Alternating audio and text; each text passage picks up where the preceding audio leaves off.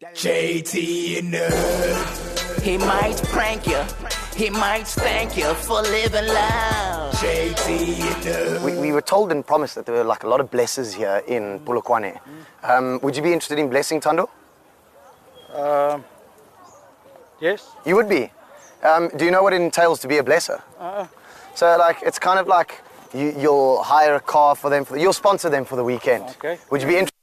No. Not at all. No. You don't want to sponsor her a car? Not a chance. You don't want to sponsor her a car? Maybe if you asked us before we went into the casino. Oh, did you lose all your money there now? Yeah, yes. Oh, you can see we could have had a car. So you're not interested? She'll hang out? She'll spend time with you though? No. You're not interested? No. Thank you. Because she'll spend lots. She'll even sit next to you on like the slots while you guys are playing on the slot. If you guys like she just needs to rent a car for the weekend. Aren't you interested? No, thanks. Are you sure? Sure. Okay, don't worry. JT and Nerd. He might prank you. He might thank you for living loud. JT and Nerd.